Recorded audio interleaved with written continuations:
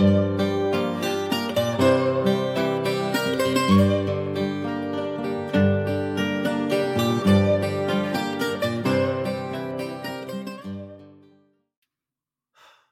feel like we've said we're back too many times. We've had a lot going on in the last. The last time we recorded the podcast was in January. It's a January transfer window. The last time we recorded the podcast together, and since then, well, during that time, I moved to Porto for a bit. Stayed there for nearly 3 months. Came back. Felipe's moved house. actually completed on the house and got himself moved in. Something which takes absolutely ages, and he's managed to do it all in the time since we last recorded. I just need now to spend the next 30 years paying this house, and then I'll be sorted. Yeah, perfect. You're in the house, that's the main thing. So I think that as a timeline gives a good indication. We had so many people asking where it is and messaging when's it coming back, and didn't really have a fixed date. But, you know, hopefully going into the new season we can be a little bit more consistent. No promises, because it seems like every time we promise, we say, okay, every Monday or every Tuesday, and something comes up. Scheduling and keeping things clear and is not our strong point. Talking about football is our strong point, so let's just get straight onto that. But yeah, really happy to be back. So the summer so far, it's a good place to pick up and restart the podcast, because we've obviously got pre-season. We've had a couple of international tournaments. We'll just pick up on the under-19 Euro final defeat. Unfortunately, Portugal, who were absolutely fantastic in the group stage and on the way to the final, lost 1-0 to Italy. If you recall, the team that they beat 5-1 in the group stages after Italy had went down to 10 men. So it was always going to be a difficult game. Italy, if you remember, in the group stage went 1-0 up as well and actually looked okay. But it was really when Portugal got it back to 1-1 and then Italy got that red card that the game turned. So I didn't go into the final thinking it would be a walkover for Portugal, and it certainly weren't that. Italy were on top for large periods, especially in the first half, controlled possession. Portugal struggled. I think they didn't have their first shot until nearly the end of the first half. Second half, changed things up and played a lot more on the front foot, but Italians in those 1-goal leads, hard to break down. And I think it was just a night where Portugal really needed their players, the ones who during the group stage had sort of picked the games up when they'd hit a bit of a lull and really, you know, took the game to the opponent, the likes of Hugo Felix, who in the final was dropping really, really deep, coming out almost at times at like right centre half, right back, picking up the ball and trying to move forward. And you could see that the players were trying to make things happen. You know, the wide players were trying to get in positions. Carlos Borges was trying to get on the ball and make things happen, but it just didn't click. And to be honest, even at around 60-65 minutes, I thought this match could go on for 2 days, and I don't think Portugal would score here. That was just a feeling I got, and Italy held on, but it's not the end of the road for this crop of players. Certainly not that. It's obviously a disappointing one to take. Looking forward to seeing how they sort of adapt and move into under-21 football. But Philippe, what were your thoughts, both on the tournament as a whole and then obviously the final? Yeah, so starting by the final, because it's always just easier to start by that. It was really weird because the first half we started so poorly, just didn't play. Obviously, the idea that we had for the game, I think, didn't really work, and it was really hard for the coach to change that until half time. And then he made a couple of subs and he made it better. But I think Portugal's try always to play a lot through the middle, and there were just no options there. Italy block all the inside lines, and that's why you mentioned really well. Felix was dropping so deep. There was a couple of times that we actually picked up the ball from the centre backs directly. And Gonçalo Esteves was up the field. Sometimes he tried to come inside as well, and it was just another body in the middle because they were so overlooking the central area where Rodrigo came so well in the other games to drop and play in front with the centre mids and even with Carlos coming from the left. In that game, the first half especially, he didn't touch the ball, and it was such an important part of the build-up play. So it was really hard. It was really nothing looked good. To be fair, it was long. That first half took ages to go past because we had no chance to have the ball. And then there was the centre mids that two players that I really like, and I think one of them especially is Gustavo Sá from Famalicão, which I think is probably, if you take Felix is a different type of player, but in terms of a career, I think Gustavo Sá is probably the one I can see going the furthest. As well, I think now in terms of minutes, the one that plays the most minutes in the first division. He was very off his touch. It was not great. He drew some fouls, but it was more into the fighting way with the Italians than actually trying to play the ball. And then Samuel Just, which is a player that I love, and I think he could be on the first team from Sporting next season. And nothing really worked for him either because I thought they were trying to get the ball in the middle and then they were trying to go wider and wider and wider and just completely disconnect off the game because sometimes Felix would come in the middle, Gonçalo Esteves would try to drive inside, and Samuel was just going out onto the right trying to have a touch on the ball and the ball just would not get there. So he felt very disconnected. And then the second half, yes, we had more chances, had a bit more ball, but I think that was kind of what they wanted as well. They just drop off and be like, okay, as soon as you lose the ball, we're going to ping one to Exposito because he holds the ball so well.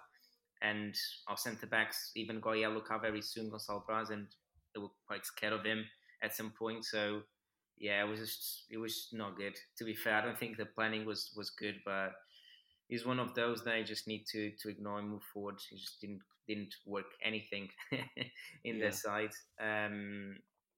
So it's quite hard. And then in terms of the tournament and players that I think will be able to make the step forward, I think obviously Gustavo Sá will be able to do it.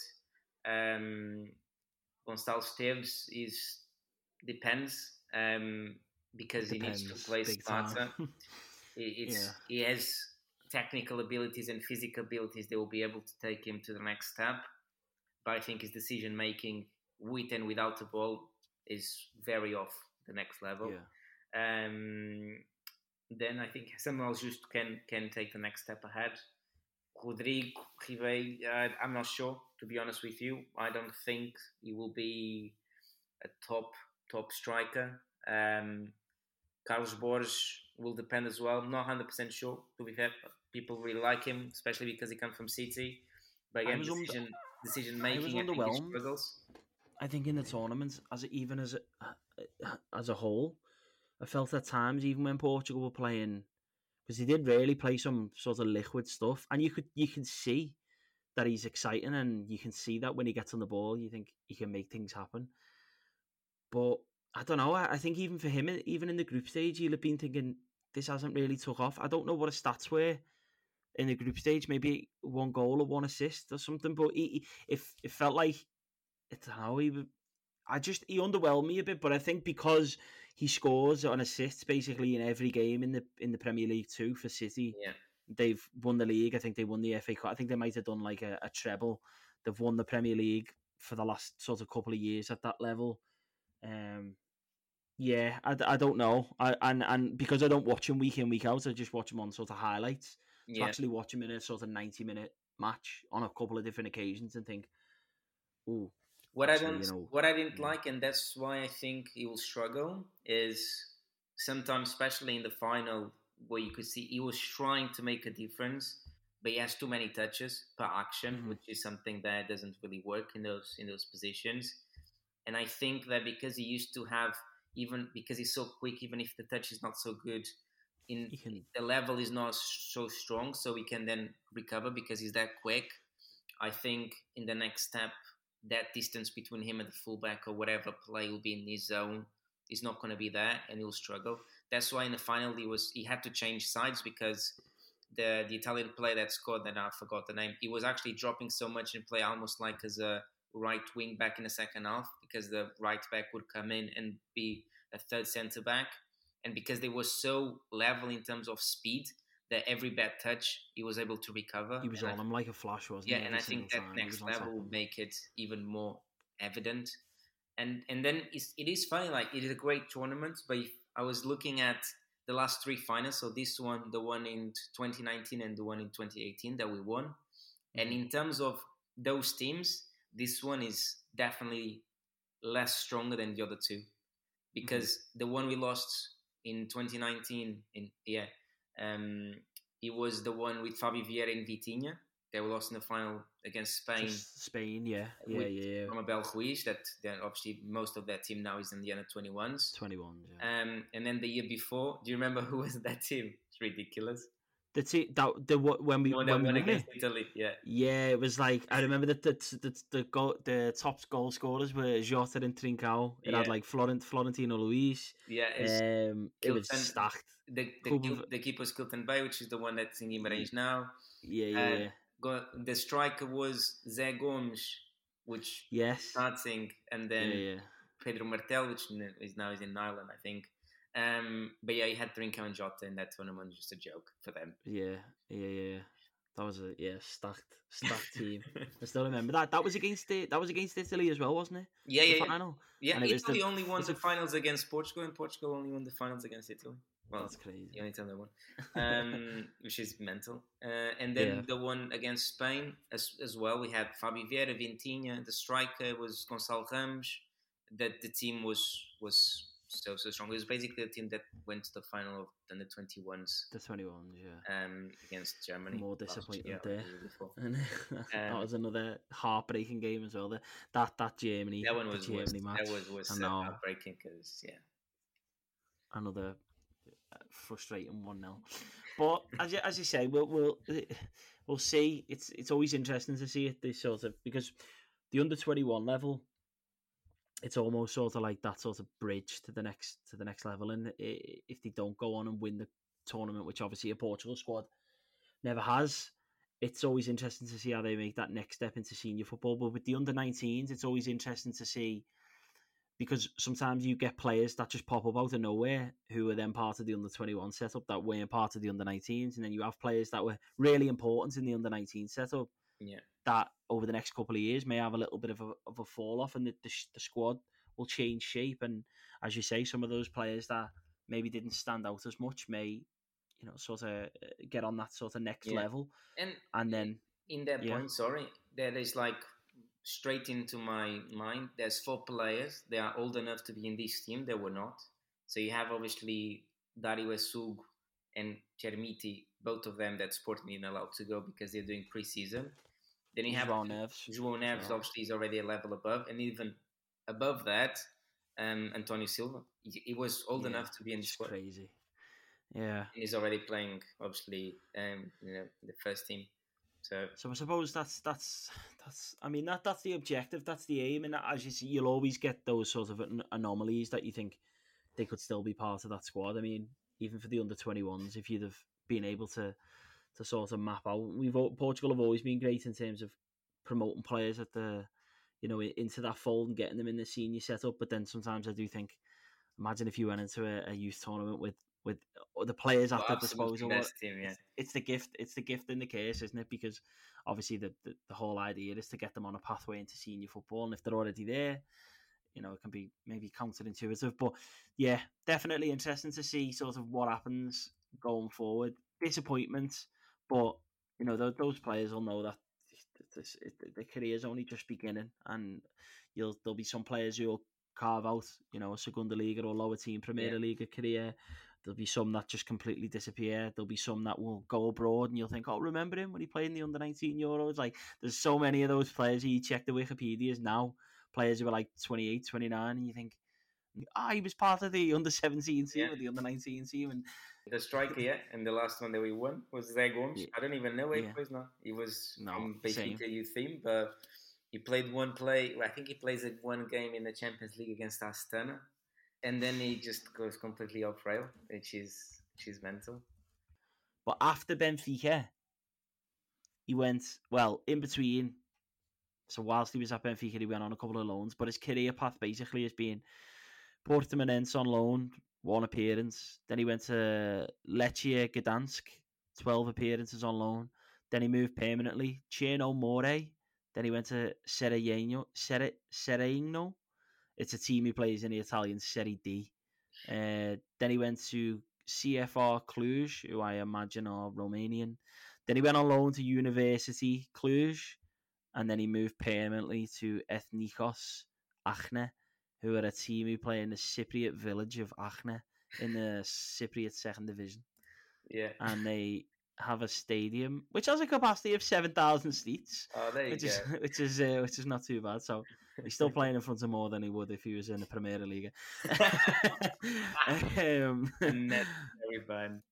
Yeah. So yeah, and then I'll talk about some of the players of the future. Some players some players from the past who are now in the club's future.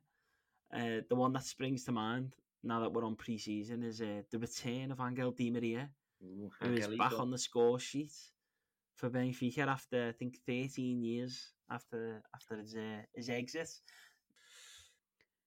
And then another team who've made a big signing, a huge signing, I think, a signing that could be a difference maker this season, is Sporting have managed to finally get the signature of Victor Gyökeres from Coventry, coming from the English Championship. He's scored goals for fun.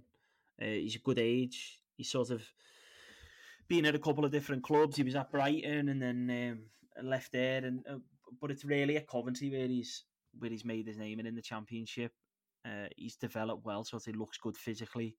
His goals, the video of his goals that Coventry posted of all his goals at the club, you could see the sort of real repertoire of the left foot, right foot. He's good in the air, shots inside the box, his hold up play as well. So he's definitely an interesting one in it, and a strange transfer in that, coming from the English Championship, like the second division. Yet there's still expectation because of the transfer fee that's being paid and the fact that he was wanted by several Premier League clubs. He's made the decision to go to Portugal, where I imagine he would have had bigger wage packets offered to him by the Premier League clubs, given the TV revenue. But what he does get by going to Sporting, he gets European football. He gets to play, at a great stadium in front of great fans and for a great institution. I think in England, especially, eyebrows are raised like, well, why is he going to Portugal? Because it's seen as you do well in Portugal and then you get to move to England. But I think it's a smart move for him, because if he goes there and hits the ground running and finds the back of the net with regularity, it's only probably going to be 12 to 18 months before, if it is a Premier League, that club that's coming in for it, it's not going to be one of the bottom sort of 5 or 6. It'll be a bigger club in the Premier League, or it'll be someone from around Europe, or he can help Sporting get back to the top, back into the Champions League, and have a really good career in Portugal. So I think either way, it's a win-win for him. Obviously, he could go there and not hit the ground running, but I can't see it myself. Definitely, I think I really want them at Everton. I do really like the look of him, and yeah, I think it's just a really interesting transfer, because it's someone that, as much as people say they've watched him because he does play in the Championship and not the Premier League, none of us will have watched them as much as we'll have, wanted to, unless you're a Coventry fan. But yeah, I think he looks like he's got all the ingredients to me. Yeah, it's funny because at the same time I think he's a good transfer and a good idea, and at the same time I think he was not smart at all. You want some other areas addressed? Yeah, because I think if you have that money to spend in one player, and looking at the Sporting team now, I would spend that money, great, but in the Ugarte replacement. I would buy a good number 6, because if they don't hire anyone, what they're going to try to do is probably move Morita from the 8 Mezzala type of player to a Ugarte type of player, and drop Pedro Gonçalves to a number 8. And if you look at the numbers last season, when every time that Pedro Gonçalves play in one of the middle two, Sporting drop in terms of goal average 1 goal per game, which is mental. It's incredible. So I think moving your best finisher away from the goal is never a smart move. So if I had that money, I would buy number 6 to allow Pedro to stay up front and not reshuffling and moving these players across. So that's why I don't think it's a good idea. And then at the same time, I think it's a good idea him as a player because he gives something that no other sporting striker can give you, which is he can actually come and hold up the ball like Paulinho does. Not so, I think Paulinho is better at that, but what he can does a lot and does it really well is turn, spin, and getting behind in terms of pushing the defense back and back. So for those games, I think it's perfect. But looking at 75%, 70% of the games that Sporting plays, that option's not going to be there because teams just drop back. So I don't think it was smart move in terms of spending the money for an area that is not straight away needed. I think there's other places they need to adjust more. And then for Pelé, that will be very good. I like him, but from what I know of him, his strong access is to spin game behind and then progress with the ball, which I don't think will happen very often in the Portuguese league. So it is weird because I don't it's an understand interesting one for sure. why you have that money and don't you turn. I would easier spend those 20 million, go buy Al-Musrati from Braga and stick him in there. Yeah, someone that's a ready-made sort of replacement, knows the league and can slot right in.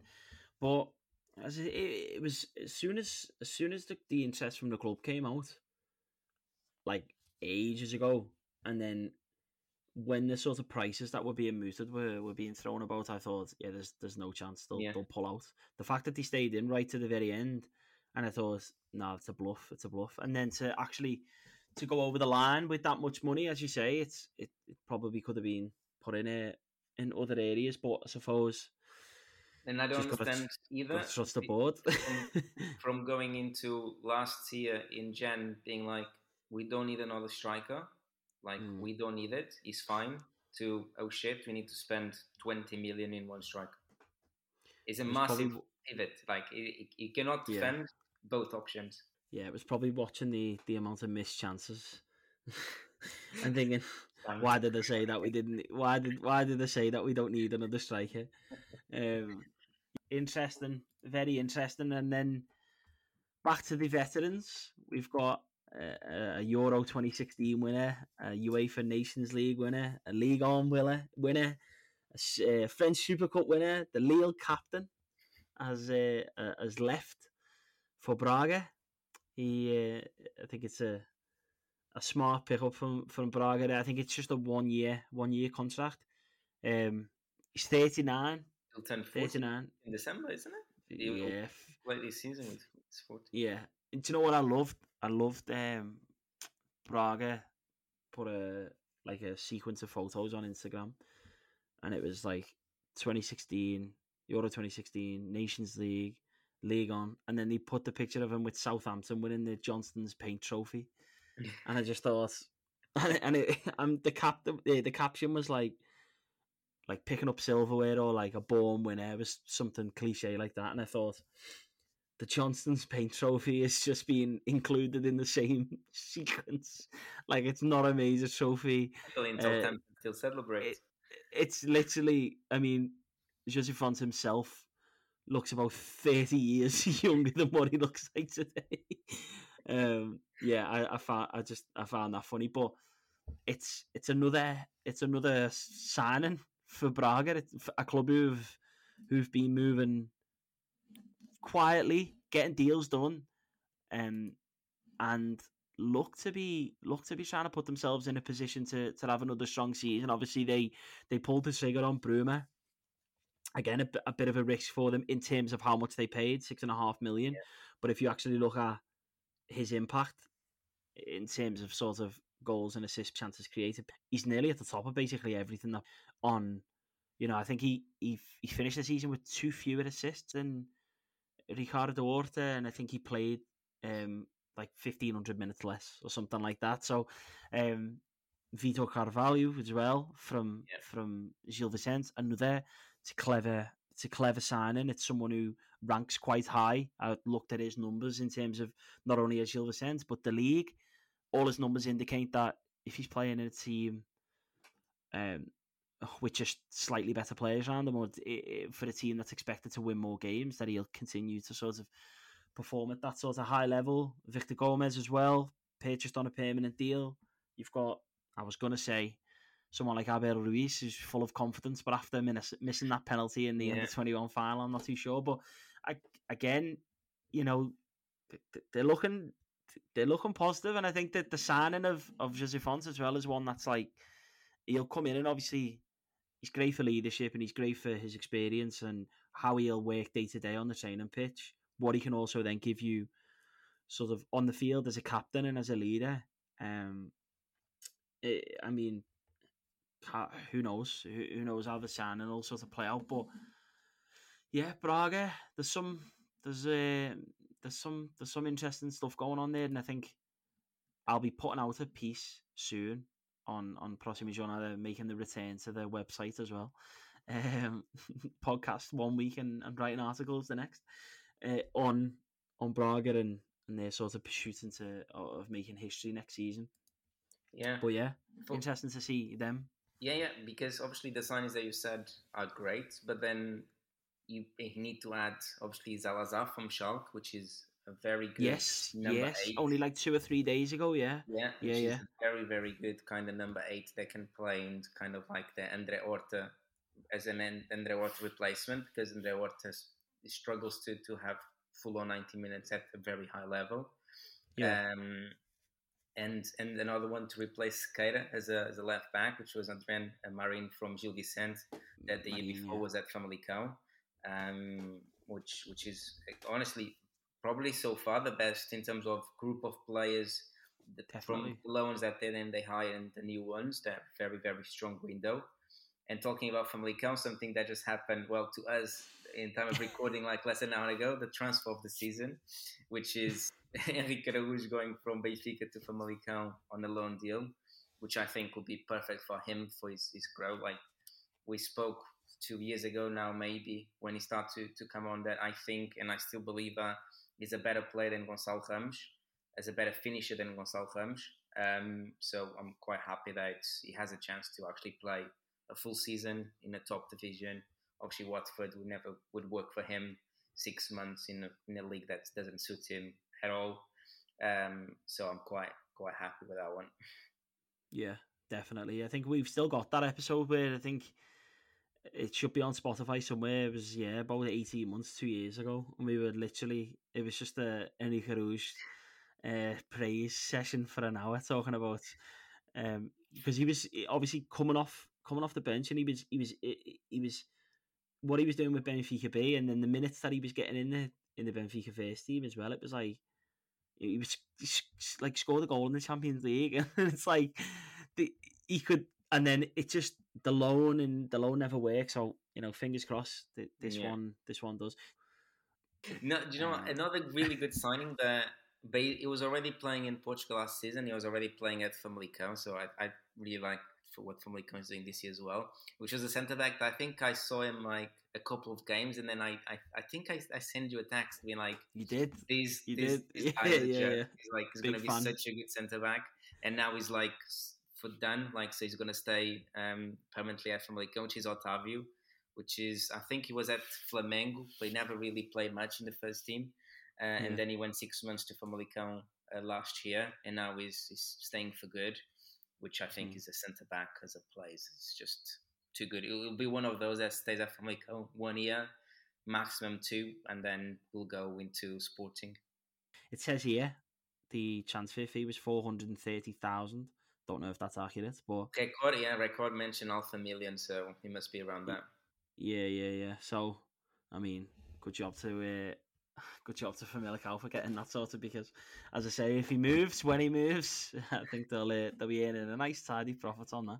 Just to sort of finish off, I've got a little bit of a quiz. I call it a quiz, not really a quiz, but some questions based on last season's Primeira Liga. So nothing too difficult. It's not to do with teams. It's individual players. You can have a couple of guesses for each. I'm going to give a category Ooh. So some of the questions I've already got sort of written down, but some of them I've got the data at my disposal ever since beginning to work formally for Opta. I've been able to dig into some really deep, detailed Into the dark Portuguese statistics. Yeah, so there's to be honest, I was just having a look for an article that I was doing, and I spotted there's quite a few interesting sort of categories. This one is an interesting one. The Primera Liga this season, the Primera Liga has now lost the top two players who created the most big chances. Now, I think one of them you'll get. The other one might be a bit more difficult. So, the two players in the Primera Liga last season to create the most big chances, one of them created 22 and the other one created 19. Both players have since left the league. 20, Can you name the two players? uh, Is it? oof. And also at home, pause. You can pause, Philippe, and have a little think to yourself. Play along. I feel one of them. Ooh, I just quick thing. And any of them from my top three? Or Yes. Yeah. so Big chances. One of them needs to be like Grimaldo. One of them's Grimaldo, yeah. Well done. The other one, Grimaldo was the 19 or the 22. 22. Grimaldo created the most big chances. He also created the most chances overall with 74. That's including assists. Well, he was level with Pedro Gonçalves. But yeah, most big chances. Grimaldo tops so many lists, so many sort of statistic ranks. Is the other one from Praga? Maybe. Yeah, Yurim Deir then. You been Googling? No, do you know what? Yeah. And what was not Googling? I just had the list of every play that left. You see, looking at the transfers out. Yes, yeah. Yuri Medeiros created 19 big chances, so only 3 fewer than Grimaldo. 50 and then players that left the league. To close out the top 5, so you had Grimaldo with 22, Medeiros with 19, Marcus Edwards with 16, Pedro Gonçalves with 16, and Bruno Chadas with 14. They were for the most big chances created. Now, another one. Only one player in the Primera Liga scored more than one hat-trick last season. Who was it? One player that scored more than one hat-trick in the league? Yeah. Mm-hmm. Taremi? It was Taremi. And for a bonus point, there was only actually 2 players who scored hat-tricks. Yeah. Taremi and... It feels like something Gonçalo Ramos would do, but it might be too easy if he's Gonçalo. You'll kick yourself. You will kick yourself for not getting this. Shit. Not that. Cannot. Paulinho could not never do. He done one like 2 years ago against Portimonense, but that was it. I can't remember this player. I can't remember the hat-trick. I'm gonna have to check it to make sure that Opta haven't fed me lies, but I don't think they will have, to be fair. Trincão. It was. Yeah. It was. Yeah. Well done. Well done. You had to say it's deep in the back of the mind for that one. Now, yeah, this one's difficult, but I'm going to give it to you anyway. Which player played the most minutes overall? Now, I'm going to exclude goalkeepers, but what I will actually say, which I find, because usually it's like 10 goalkeepers and then it gets to outfielders. Yeah. This player, even with goalkeepers included, is second overall, and he's an outfielder. Wow. And he's a striker, a forward. Striker. And he played 3,034 minutes. To put that into context, Vlachodimos played 3,058 minutes, and I think he played every minute. So this player's missed, 24 minutes all season, I think, if that's right. No, that one I don't think. He's very, very, very influential for his side. Without his goals, I don't know where the side would have finished. He's also moved in this transfer window. Yes. I was gonna say the clue before the last one, before the move one, I would get it. Yeah. He played that much. Wow. Who won the most tackles? Manuel Ugarte. He did with 70. Now, do you care to go for the silver medal? Do you care to go for who finished second with 63 tackles? I'll be very, very impressed if you get this. I won't lie. Oh, you're right. Give me a clue. There's nothing on the top ones. Nothing in the no. Doesn't play for one of the big three, or big four, or big five, or big six. Where does he play?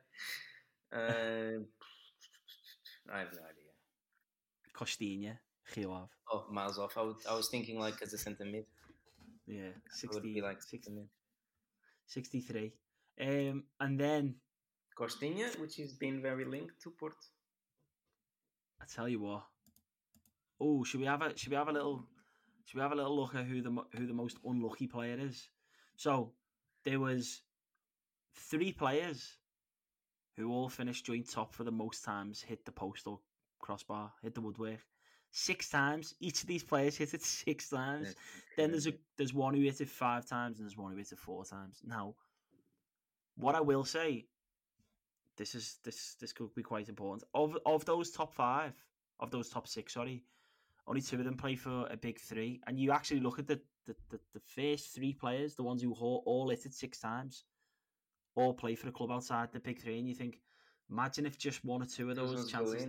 Wow. Yeah, because that's big. I'll give you the clue. One of the players plays for Boavista, one of them plays for Pasto Ferreira, and the other one plays for Portimonense. Yeah, and you're thinking, one because I fell for him, Yusufa. Yusufa in GA hit it 6 times. Yeah. I think there was one game, to be fair, that he hits half of them. I think there's one game that, like, I feel I was watching either 2 or 3 times. They play at home against who? Maybe Gioave. Yeah. And he still manages to finish with his best season for most open play goals with 10. Yeah. Only Ricardo Horta, Fran Navarro, Mehdi Taremi, and Gonzalo Ramos scored more goals from open play. So if he just had a couple more of those that hit the post and crossbar, he'd have he left for Catana as well for the one who plays for Pasto Ferreira, and I'm thinking, God, those 6 goals might have been so important. Yeah, I already forgot their strikers. Jawa. Macho? No, he's a wizard. This player's a wizard. Gaitan? Nicola Gaitan. 6 times. 6 times. He's too good, isn't it? That's his problem. Yeah, yeah. And that's why he only got 3 goals from open play this season. It's mental. He doubled the hits on crossbar than goals. Yeah. Wow. And then the 3rd player, Portimonense. And this player scored 5 goals from open play, so not bad. If he'd have converted these 6, he'd have finished with 11 goals. Really good, very good play. He left as well. I think he did, yeah. Wellington. Yeah. Such a good player. Such a shame. I'll let you off there. Because I think you did very well there. To be fair, you did better than I would have. Some of these. And what's interesting, some of these categories, when you sort of filter it by largest to smallest, I always see names and I think, oh, wow. Right, well, we'll leave it there. Philippe, a pleasure as always. Mate, it's always nice to see you. I hope you all enjoyed it. See you next time. See you next week.